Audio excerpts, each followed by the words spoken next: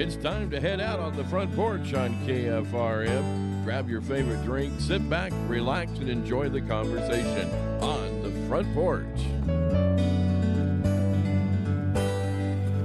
Today on the front porch, we get a chance to sit down and visit with a news anchor, a former football player, and author. And we're going to talk Kansas City Royals, so our listeners know that I'm going to be very, very happy to spend some time visiting today with Matt Stewart, who's, again, a news anchor in Kansas City, played for Northwestern Wildcat football in a Big Ten championship run, and now an author of a book called The Kansas City Royals, an Illustrated Timeline, which I have in my hand right now, and I told Matt before coming onto the front porch, it's a gorgeous book, and I'm anxious to really dig in and get through it. Matt, thanks so much for taking time to visit with us. Oh, thanks for having me, Rocky. Appreciate it. Absolutely. Let's get a little look into you growing up for our listeners to give some background out of Nebraska, right? Yeah, from Omaha, Nebraska, born and raised. So I'm a Nebraska boy at heart. Loved the Royals growing up. Of course, we have the AAA affiliate, the Omaha Royals, in Omaha. So we'd go to some games, and then, of course, I'd listen to Denny Matthews on the radio anytime the Royals games were on, and watch them on TV whenever I could. This is back in the 80s. I'm like almost 50 years old. So I've been a Royals fan for a long time, but the 80s is really when I started following them, and I've been a fan ever since. Yeah, I'm a few years older than you are, but the same era of Kansas City Royals baseball. I got hooked in the late 70s, so obviously was in the prime of what was happening in the 80s with the Kansas City Royals. Your dad had a heavy influence on your love of baseball, right? Yeah, my dad was a great baseball player, a lot better than me, actually. He coached me when I was younger. He played baseball up until his 60s. We even went down to Arizona for a father-son baseball tournament about maybe 15 years ago and played on some of those spring training fields where the professionals are playing right now. And just had a blast. But he was a really good pitcher, really good infielder. And so, yeah, he loved baseball, and I really grew to love baseball because of his love for it. What did your parents do? My dad was an accountant, and he worked in the basement. But because he had his own company, he couldn't make his own hours. So, if there was a baseball game or practice, he'd put everything off to the side and he'd go. Sure, yeah. And your mom? My mom is a medical technologist, so she worked at the Veterans Hospital for a while. And then she just kind of became a house mom, and just really supported. I'm the oldest of four. Okay. So she would be at all of our games and all of our events. And, she really was more of a stay-at-home mom, which was great to have. So what was the dream? I'm guessing playing Major League Baseball for the Royals when you were a young lad. Was that the dream? Well, I'll be honest with you, Rocky. I wasn't a great baseball player. And that was the frustration. Now, I played baseball all the way through high school. I didn't make my high school team, but I played club baseball during the summer months, and I loved it. But I knew baseball was not my talent. Football was more my talent. And really, it had to come down to eye-hand coordination. Like, if you're going to be a good baseball player, you kind of have to catch a ball and hit it. And I would usually miss on both accounts. But with football, all you got to do is hit another guy. So I'm like, you know what? I like hitting people. I think I'll focus on football, and that's what I did. So when did you have the thought of playing at the next level in football? Is that through your entire high school career? Was there a moment that kind of clicked for you? Well, growing up in Nebraska, of course, in the 90s, the Huskers were so dominant with Tom Osborne as coach, and I'd go to the games. My grandparents had season tickets, and so I would go to the games and watch them. Huge Husker fan, but realistically, I knew I wasn't good enough to play at Nebraska if I wanted to play college football. The truth is that once I finished my high school career in Omaha, I was kind of done with football. But then I had applied to Northwestern because they have the best journalism school in the country, and I knew I wanted to be a TV reporter, a broadcast journalist. And I got into the school, and I remember my dad was like, they don't have a real good football team. You might be able to play there. And I said, okay, why not walk on? Give it a try. It's Big Ten. I'll play Michigan, Ohio State. So it was a situation where, I had no intention of playing college football. It kind of fell in my lap. My high school coach reached out and said, hey, we can send you some film of Matt if you want to see him play. They're like, no, we don't need to see any film. He can just walk on. Because no one walked on at Northwestern because they were so bad. I mean, they owned the longest losing streak in Division I football history. They were terrible. They were at the bottom of the Big Ten. And so if a warm body wanted to come out and get hit, every day during practice, they were willing to take a chance on me.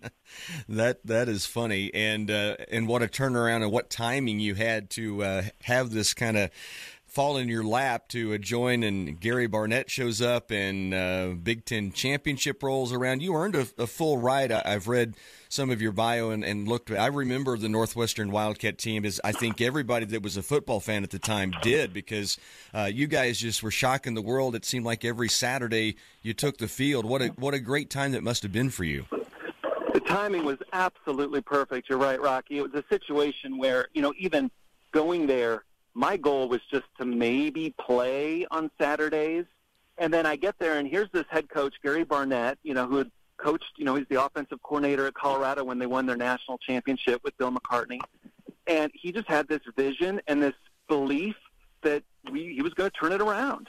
One of the first things he did was he basically came up with this slogan called Expect Victory. He said, we're not going to hope for victory or wish for victory. We're going to expect it each and every Saturday. And it took 2 years to get rid of all the bad seeds and kind of, flip our minds into believing in ourselves and not looking at the history of Northwestern football, but realizing that if we played together, if we worked together, we could indeed win football games at a college level. And you're exactly right. It was 1995. We were at Notre Dame. We were 28-point underdogs. And we went into South Bend under touchdown Jesus, and we won 17-15, and that just changed the whole course of Northwestern football that day. Yeah, they were top 10. You beat Michigan that year, top 10. And Penn State, if they weren't top 10, they had to be very close. What an amazing run. And I could dig in and talk about this for quite some time. I'm a huge football fan as well. But I want to get to baseball. And before that even, I want to talk about your career in journalism. Matt Stewart, again, is our guest today, and we're going to be talking about his book, The Kansas City Royals, an Illustrated Timeline, and it really gives a stamp on the beginnings of baseball in Kansas City to the beginnings of the Kaufman family and the Royals themselves, and we will get more to that because I'm very excited for people to learn about the book. It's fantastic. But I do want to talk about, you mentioned going into journalism school and being accepted at Northwestern. When did that dream of being a journalist come into your world? To be honest with you, Rocky, I was creating newspapers when I was in fourth grade for my neighborhood. So I always had this bug for journalism. I loved watching the nightly news at 5 and 6 p.m. I was a paper boy, so I delivered the Omaha World Herald for about 10 years. And I also loved to perform. I was big into musicals and singing and performing and acting. And so I was trying to find, when you're a teenager, you're wondering, what am I going to do with my life? And so you start thinking, what am I good at? What do I enjoy doing? I enjoyed writing and I enjoyed performing. And it just dawned on me, I think it was probably my junior year of high school. I was like, wait a minute. I could be on TV. I write my stories, and then I get to basically perform them, tell them to everyone on camera. And so that was kind of the seed. And so then when it came to looking for schools, I was looking for a strong journalism program. And I remember my mom and I went to this college fair. And they had one of those books, the best colleges for this major. Mm-hmm. And so we looked up journalism, and at the top was Northwestern. And my mom's like, that's in Chicago. I'd never been to Northwestern. I'd never heard of it. I'd never been to Chicago. But my mom's like, you should apply. So I'm like, all right. So I went ahead and filled out the application. And the day we were supposed to send it in, my dad spilled coffee on it. And so I had to leave a little note, which probably stood out from the other applications. Oh, there's a coffee stain. And wrote a little note apologizing for that. And the truth, Rocky, is that I accidentally applied to the wrong school at Northwestern. They have different schools for majors, and they have a school of TV, film, and speech. And so I thought TV, well, that's where I want to be. But actually, that's like TV production, like Hollywood stuff. Sure. And so when I realized, wait a minute, the journalism school is not there, I quickly applied for a transfer. And before I even got there first day, freshman year, they had allowed that transfer. So then I was in the Medill School of Journalism from there on. That's awesome. Matt Stewart, again, is our guest on the Front Porch. Matt, I'm going to get a break in here real quickly and come back and talk about getting into your career of broadcast journalism, and you've written another book as well. I want to talk about I know you wrote as a young boy, made your own newspaper, but kind of when the thought of putting a book together came about as well. We'll visit more with Matt Stewart on the Front Porch. Once again, on the Front Porch, we get a chance to visit with Matt Stewart, who is a news anchor for Fox 4 in Kansas City. Before we get to there, what was the path to getting there, Matt, as you come out of Northwestern, had this great run in football, got the full-ride scholarship, Big Ten champions. I mean, it was a glorious time in Northwestern football history. And you're in the School of Journalism. What was the plan, and how did the plan come together to start that career? Well, what was interesting is going through that experience at Northwestern, I realized that, it's okay to set your goals extremely high and then to do everything you can to achieve those goals. So coming out, I'm like, you know what? I'm going to set my goal. I want to be an anchor on the Today Show with Katie Couric. That's my goal, right? My big goal, my big dream. But honestly, Kansas City was always kind of the dream. I loved Kansas City. I visited as a kid, driving down here for baseball tournaments. I felt a connection with this town. Love the Royals, love the Chiefs. I'm like, you know what? I'd love to anchor in Kansas City. So that was kind of my secondary goal. But it was tough because this is a talent industry. I mean, it's one of those things where you send a tape. Back in the day, you sent a tape. Right. Now it's probably online. But you would send a tape, a VHS tape or a DVD, and you would hope that the news director would put it in and watch it. You would hope they would like it and want to hire you. But so many people wanted to be on TV. It was just so competitive. It was really hard. So right after school, I had these big dreams of, I'm going to be a reporter right away, and I'm going to be in Kansas City in a couple of years.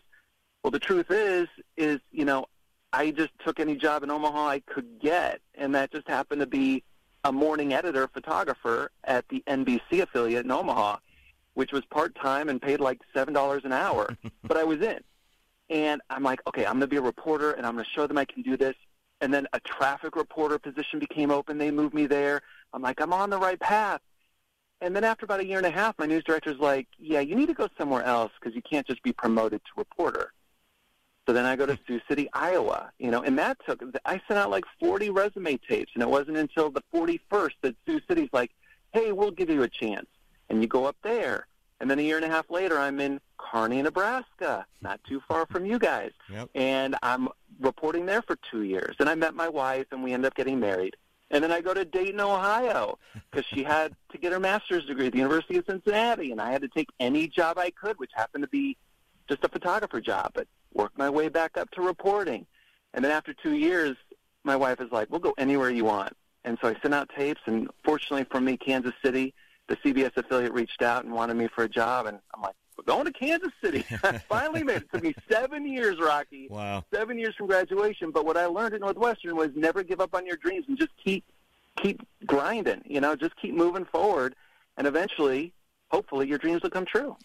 Was the dream always to be a news anchor, or was sports, because you're such a fan, was that a part of what you wanted to do, or was the anchor job really the ultimate? Probably the anchor job. I think what I realized was that everyone wants to be in sports because sports is fun. And there are so many middle-aged white guys doing sports. I mean, the competition is fierce. So I was like, you know what, if I go into news, I'll have a better opportunity there.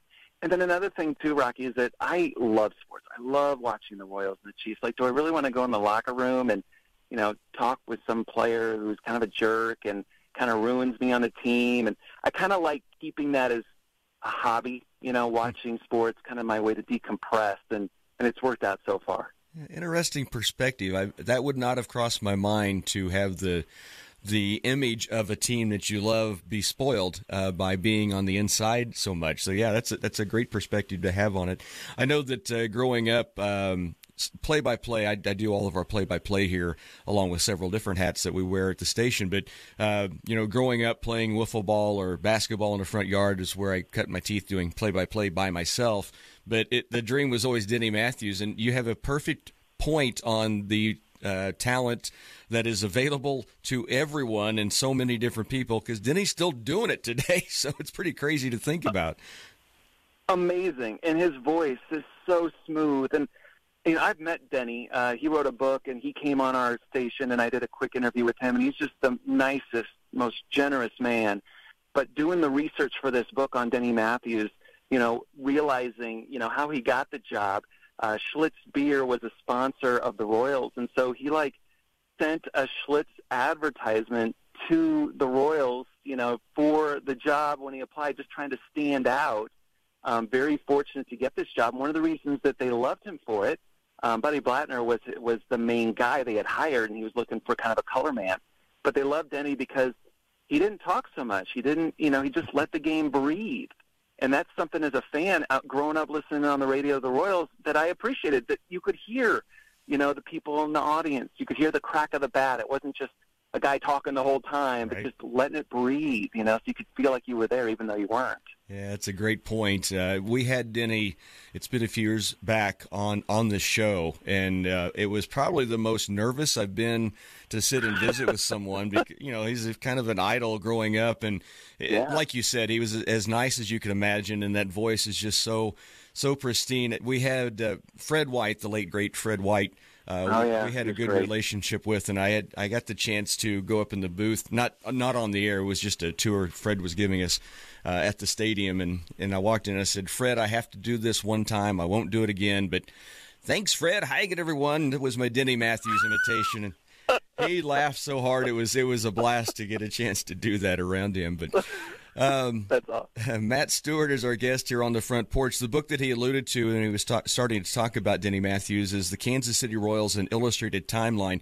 And this book is fantastic. As I said, I received it a couple of days ago, and so just starting to dig into it, but just fanning through the images in the book is worth it right up front. The memories that came back when, Frank White turning 2, or UL Washington thinking of his toothpick, and Ayo out in the outfield with the palm of his glove worn out from using the same glove for so many years. All those memories started to flood back, and I think that's the beauty of this book. But it also takes everyone up through current day with the World Series in 2015. So it's fantastic. Matt, when did you get into the idea? And is the two books, the Walk-On and this one, do you have more books than that? Yeah, so back in 2012, well, first of all, I guess we can go way back, because when I was, in 4th grade on my typewriter typing up the neighborhood newspaper, I'd always dreamed of being an author. I loved reading, and I wanted to write books, but it's hard. I mean, when you start writing a book, I can't tell you how many times I've started a book, and then 10 pages in, I'm like, no, I'm done. I don't like this, or I'm not good at this. But what happened was, eventually I was like, okay, I want to be a writer, and if I'm going to do this, I need to sit down and actually do it. And I read a book about how to write a book, which is interesting. They have those books. But it said, write about what you know. And I was like, you know what? No one's really written about Northwestern football and that amazing turnaround. Gary Barnett wrote a book right after we went to the Rose Bowl. But besides that, no player had written from that perspective. So my mom had taped every football game that I played in at Northwestern, and I had all the media guides. And so using my own memories with, all of that material, along with Gary Barnett's book, I wrote the Walk-On. And I ended up sending it out, trying to get it published, but I was frustrated with just the delays and everything. I decided to self-publish, basically. So I self-publish, I put it in a contest, it wins an award, which just basically verified to me, okay, I can write a book. It's not bad. So I write the Walk-On, and then from there, I was like, well, let's write a murder mystery centered around a TV station, a comedy.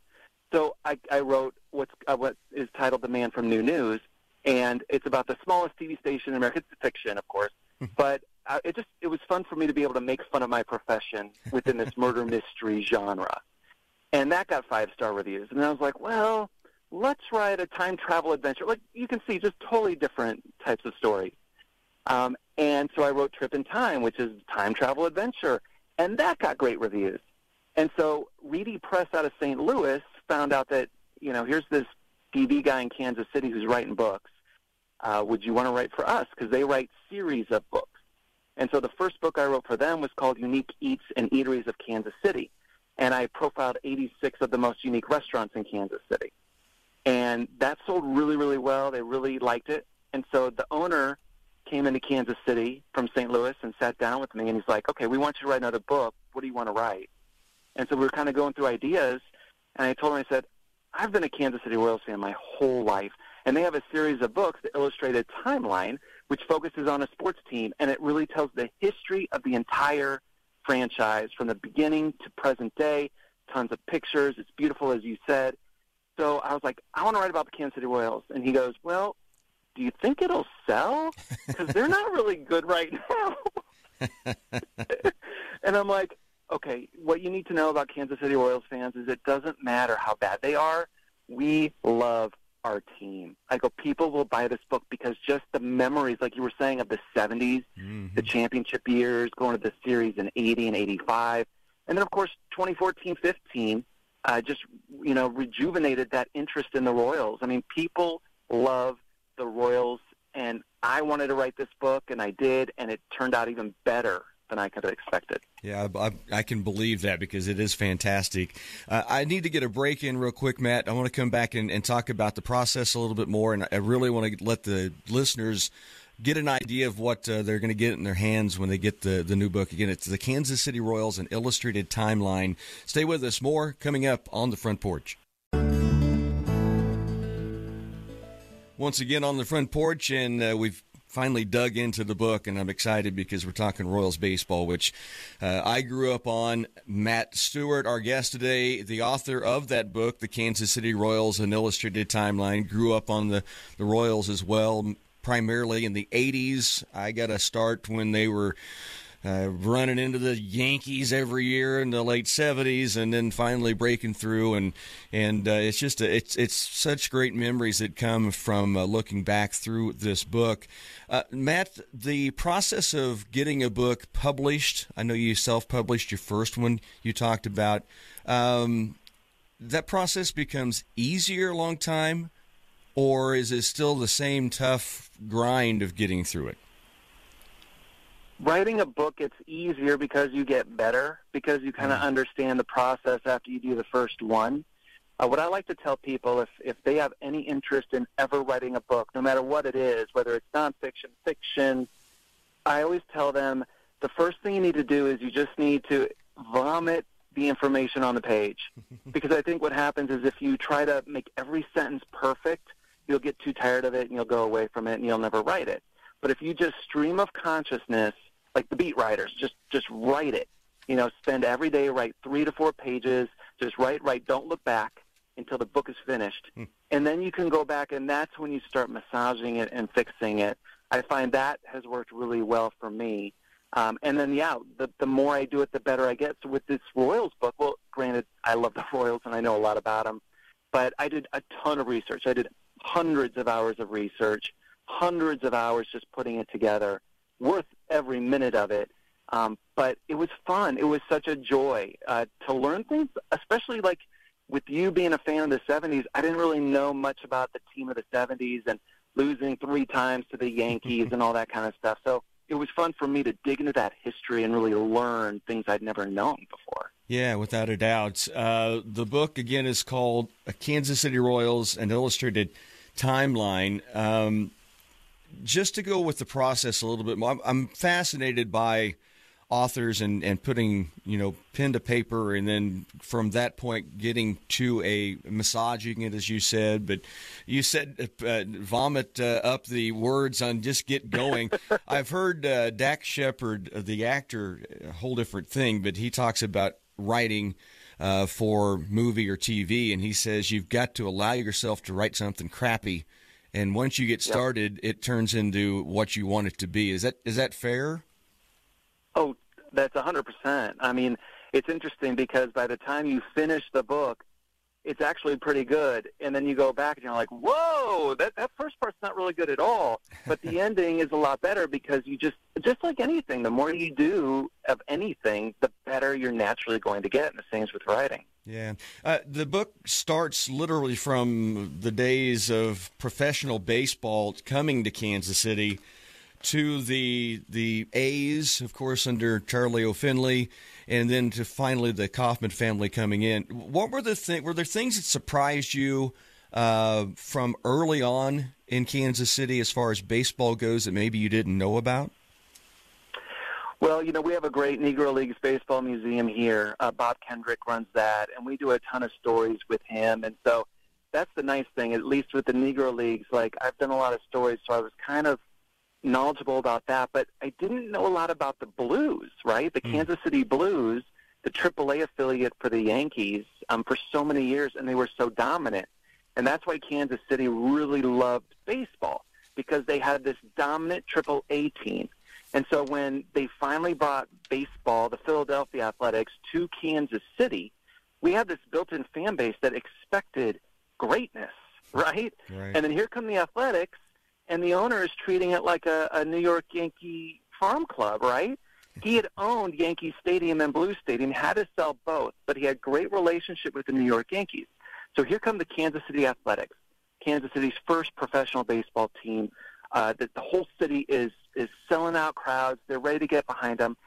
And the owner keeps trading away all the star players, and you're just like, wait a minute, they need to stay here. How are we going to win if you keep trading the great players to the Yankees? They would trade the young players to the Yankees, and in exchange they'd get like 3 old guys that were near the end of their careers. And so people just stopped going. That's why Charlie Finley, when he took over the team as owner, he was, he tried everything to get people there. He had like a petting zoo in the outfield. He had these little robots deliver baseballs to the umpires. I mean, he did anything to get people to come to the games, and Kansas City just was fed up with the losing team, and that's why he's like, all right, we're out. We're going to Oakland. Yeah, he used an excuse, if I remember right, of he needed a bigger market to make a team successful, while he's running basically a circus on the field in front of true baseball fans. So as the Kaufman family kind of rolls in, and we won't go through the whole book, but just a few things I'd like to kind of ask you about and highlight.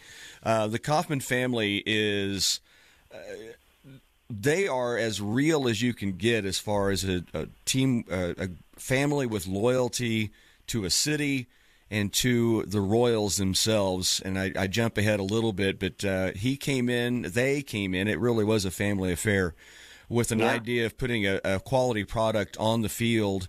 And they included the community from the very get-go. I did read enough of the beginning of your book, and I had forgotten how the Royals got the name Royals, and I'll let you kind of expand on that, but it reminded me of a story I'd forgotten about. Yeah. Well, I love, if we talk about the Kaufmans real quick, I loved how Ewing Kaufman and his wife Muriel, Ewing didn't really know a lot about baseball, didn't really follow baseball. They were huge horse racing buffs. Right. But after the Athletics left, and Missouri Senator Stewart Symington is like, Major League Baseball, you give Kansas City a team or we're going to sue you for antitrust. So, of course, the American League's like, oh, okay, we're going to give you a team right away. So they get a team, and they're like, okay, we need an owner. And Muriel's the one who went up and said, Ewing, we need to buy this team because we're one of the only people that can afford it, and the city needs it, for civic pride. And so he's like, all right, my wife wants me to buy the team. I guess I'm a baseball owner now. So he buys it. And, he's like, you know what, this is the city's team. It's not mine, it's the city's. Let's do a contest to find out the name of this team. Let's name it. So they did this huge contest with the Kansas City Star, the newspaper in town, and they got thousands of submissions. But the winning submission was Royals. And, growing up, I always thought, oh, Royals, like kings and royalty in England. And no, it's the American Royal, which is the largest livestock show in the nation. It takes place every year here in Kansas City since 1899. And, it's just a way for ranchers to show off their livestock. We had big stockyards back in the day, and that's where it came from. So really an ode to the past history of Kansas City. Yeah, and the logo, which I think is just so classic, it was interesting also in your book, the different ideas they had from building Kansas City Royals with the logo, and I'm sure glad they settled. I think Muriel was a deciding factor on that too, if I remember. Is that correct? Yeah, she wanted just a simple crown and crest. Right. They commissioned Hallmark artists to give, to kind of design the logo. So it was Hallmark artists that did it, and there were a couple with like a cow in the middle. Can you imagine the Royals with a cow in the middle of that crest? No, I really can't. So thank goodness. Yeah, for sure. I want to get one more time out. We're visiting today with Matt Stewart about the Royals and about his book that is all Kansas City Royals. If you're a fan of baseball, period, but especially if you have allegiance to the Royals, this is one you need to have, the Kansas City Royals, an illustrated timeline. We'll come back and talk more about the book and some of the highlights that we find through the book from the beginning stages to present day. We'll visit more on the Front Porch. Today on the Front Porch, we get a chance to visit with Matt Stewart. It's been fun visiting. In fact, we were just during the break talking about the fact that we're already at the last part. It seems like we're just getting going on the Royals, but it is a fun book, The Kansas City Royals, an illustrated timeline. And Matt, I thought maybe we would jump through. We've kind of given the beginning of the Royals from the A's to handing it off to the Kauffman family. Then you get into the 1970s, and they did start to grow the team and become a quality product and begin to compete, although they ran into the Yankees too many times. But it was fun to see this team come together and the names that you could give me a year, and I really think I could name you the starting lineup in each position player. I won't do that to you today, Matt, but the 70s were the start of really what the Royals built. Yeah, I didn't realize you were that die-hard. That's die-hard right there. When I was writing this book, what I wanted to do is I wanted to really separate each section into the different decades, right? So you have your 1970s, and within those decades, I took all the great players and wrote profiles on them, really like finding things that the normal fan might not know about this person, adding in some fun quotes along the way. And then I wanted to represent each year that the Royals play. Now, sometimes, if they had a string of losing seasons, I would put all those into one chapter. Sometimes when they got to the playoffs, right, I would put the American League Championship Series would have its own page. But, yeah, that was one of the fun things was just, one, learning about these great players like Amos Otis and Freddie Patek and Cookie Rojas, Paul Splittorff.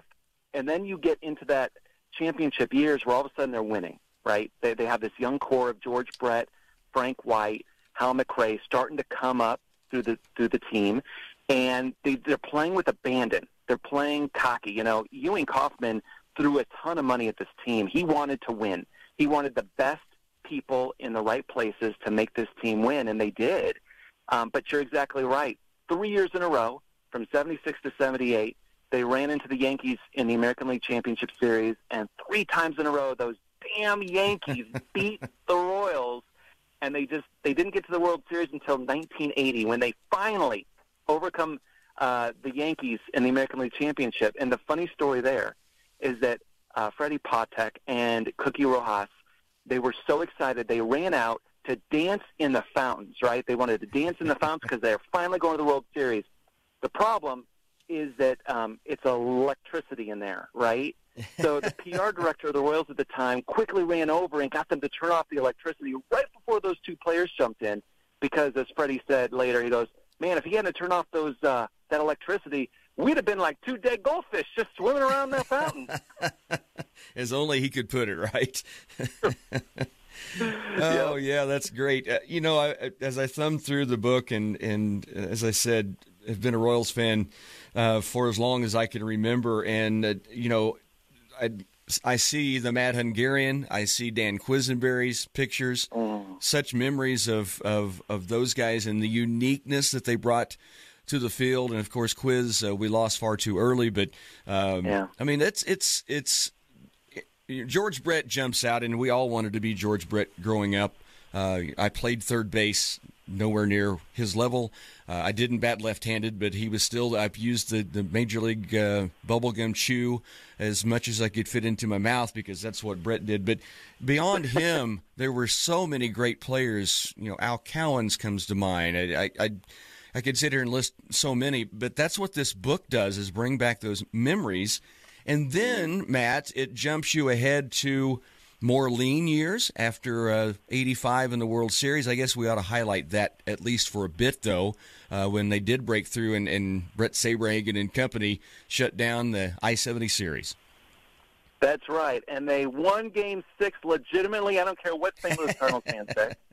Amen. In fact, I have a whole section on Game 6. But yeah, no, that's when I didn't really start following the Royals until '87 because I was born in '75, so I was right around 12 years old. So I kind of missed the whole World Series.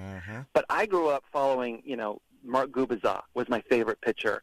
Bo Jackson, I modeled my batting stance after him. Kurt Stillwell at shortstop. Like you, I could just name that whole lineup. Loved watching them play, listening to them, and just following them. And, they didn't have the Central Division back then, and they didn't have the wild card. Right. And if they had, the Royals would have gone to several playoffs because they really did have dominant teams. But the Oakland Athletics were just a little bit better. Yeah. And so they were the ones that ended up going to the American League West playoffs and American League, championships instead of the Royals, which was frustrating for a Royals fan because you've got these great players and these great teams. And then you're exactly right. We hit mid-'90s after Ewing Kauffman dies. We have the big Major League Baseball strike. They start cutting payroll, and then the losses start piling on. And it was a tough, lean time to be a Royals fan. It reminds me of growing up a Chiefs fan as well. And, right now the young people are thinking this is the norm, and it's not. We were bad for a long, long time. And for the Royals, the same thing took place. And I guess maybe you could jump ahead and kind of look at the section of your book where things started to turn in a different direction for the Royals. Yeah, the problem was that when David Glass took over the team, he had been the CEO of Walmart, and he wanted to run the Royals like Walmart. He wanted to slash prices and really slash costs. And so he would tell his scouts, don't draft the best player in the first round because we can't afford him. He said he took away the cell phones from the scouts, so they'd be out on the road and they'd see a great player, and they'd have to go to a pay phone. I mean, he did everything he could to sabotage this team, thinking he could still win by cutting costs. And he finally realized after about 5-6 years of losing, he couldn't. He got tired of it. And that's when he hired Dayton Moore, the general manager, became our general manager. He was with the Atlanta Braves system, and the Braves were so good back then. And he learned from one of the best, Dayton Moore from Sherholtz. So, yeah. He was amazing. And Dayton Moore was just like, we've got to completely gut the minor league system and start over. And it just took time. But he gave him time, and he started spending money on those contracts for, they started drafting Mike Moustakas and Eric Hosmer and Alex Gordon, and they started, spending money on these draft picks. And sure enough, it led to 2 straight World Series appearances and a World Championship, So we're definitely grateful that David Glass, decided to start spending some money on this team. Yeah, no doubt about that. And the great run with those named Moose and Hosmer. Here's how quickly baseball and life goes by, Matt, and I'm probably stating the obvious to you. Hosmer just retires this year. Is it hard to believe? Makes me feel old. Doesn't it, though? I mean, it just kind of hits home when you hear things like that. And so contracts are contracts, and sports is a business, and those names that you mentioned had to go elsewhere. That's just how the game happens, and for small market baseball, it's rebuilding years, and it's kind of you go through the process again. What are your thoughts just as a fan? And I know you talk about from 2020 into the present in the book, but as a fan, do you have a feeling? To me, it seems like there's a little momentum in the organization. Do you have the same thoughts? Oh, 100%. Now, look, I'll be the first to admit that I'm kind of a Royals homer in that, like, every year I think they're going to the playoffs, even when objectively they can't. You have to. And I feel no different this year, right? Right. But the difference this year is so much from last year. You think about last year was their evaluation year. John Sherman, the owner, did not spend any money really on free agents. It was, let's see what we have. And then they realized, okay, we lost 106 games last year. We need to do something. And they brought in some great free agent pitchers because pitching has been our weakest link, right, over the last decade probably. Sure. Now we've got some pitchers that actually know how to throw strikes. They lock up Bobby Witt Jr. to a potential 10-year contract. So their star, like George Brett, was here forever. Mm-hmm. Alex Gordon was here forever. Salvi Perez has been here forever. It makes it so much more fun as a fan. if you know that the player you love the most is going to be here for the next decade, versus what they did with the Johnny Damons and the Carlos Beltrons, trading them after 4 or 5 years. So there is a lot of optimism heading into this season for sure. And Bobby Witt Jr. is a player that the world pays attention to. He's electric on the field, and he's got a personality, but he seems to have bought into Kansas City. And I know it's a big contract, but every player in the bigs has a big contract of some sort. Yeah. But it just feels like he wants to be a part of this future of the Royals. Well, and honestly, you look across Truman Sports Complex at Arrowhead Stadium and you see how Patrick Mahomes has bought into Kansas City. I mean, he's on a 10-year deal. And Patrick Mahomes owns a portion of the Royals. Right. So for Bobby Witt to be able to just hang out with Patrick Mahomes and pick his brain, and to have these two great athletes who are some of the best at their position, in the world, here in Kansas City, it's, wow, such a treat. Yeah, pretty blessed to have that happening, and hopefully the Royals, as your book talks about, Bobby Witt Jr., the future, and the present-day Royals building on that. And, hey, man, it's spring training. We are going to make the playoffs this year, Matt, okay? Yes, we are. I love it. Let's do it. Hey, Matt, before I let you go, and again, I could continue on with this for quite some time, but your book, The Kansas City Royals, An Illustrated Timeline, is there a place you would like people to buy that from, or just wherever they buy their books? I would love it if you guys bought it from my website. It's mattstewartbooks.com. What a lot of people don't realize, being an author, is that when you buy a book from an author on Amazon, they make pennies on the dollar. Like, seriously, Amazon takes all the profit, and the author who actually wrote the book doesn't really get a lot. But if you buy it directly from the author, it's the exact opposite. So if you went to mattstewartbooks.com, I'll sign it, and I'll ship it right off to you, and I appreciate your guys' support. I know you're going to love this book. As you said, Rocky, it's beautiful. It's a coffee table hardcover, 160 pictures, great stories of Royals history. It's really, really fun, and I hope everyone out there gets it. It's a fountain of youth. It'll take you back to being a kid as you look through in the memories, and then give you hope for what's to come in the future with the Royals. Matt, I've really enjoyed our conversation. Your story is a very cool one on how you got into Northwestern, both in journalism and football, and then getting to do your dream job as a news anchor in Kansas City. And the book is fantastic. Thanks for sharing your time with us. Thank you, Rocky. It was an absolute pleasure talking to you. That's Matt Stewart on the Front Porch.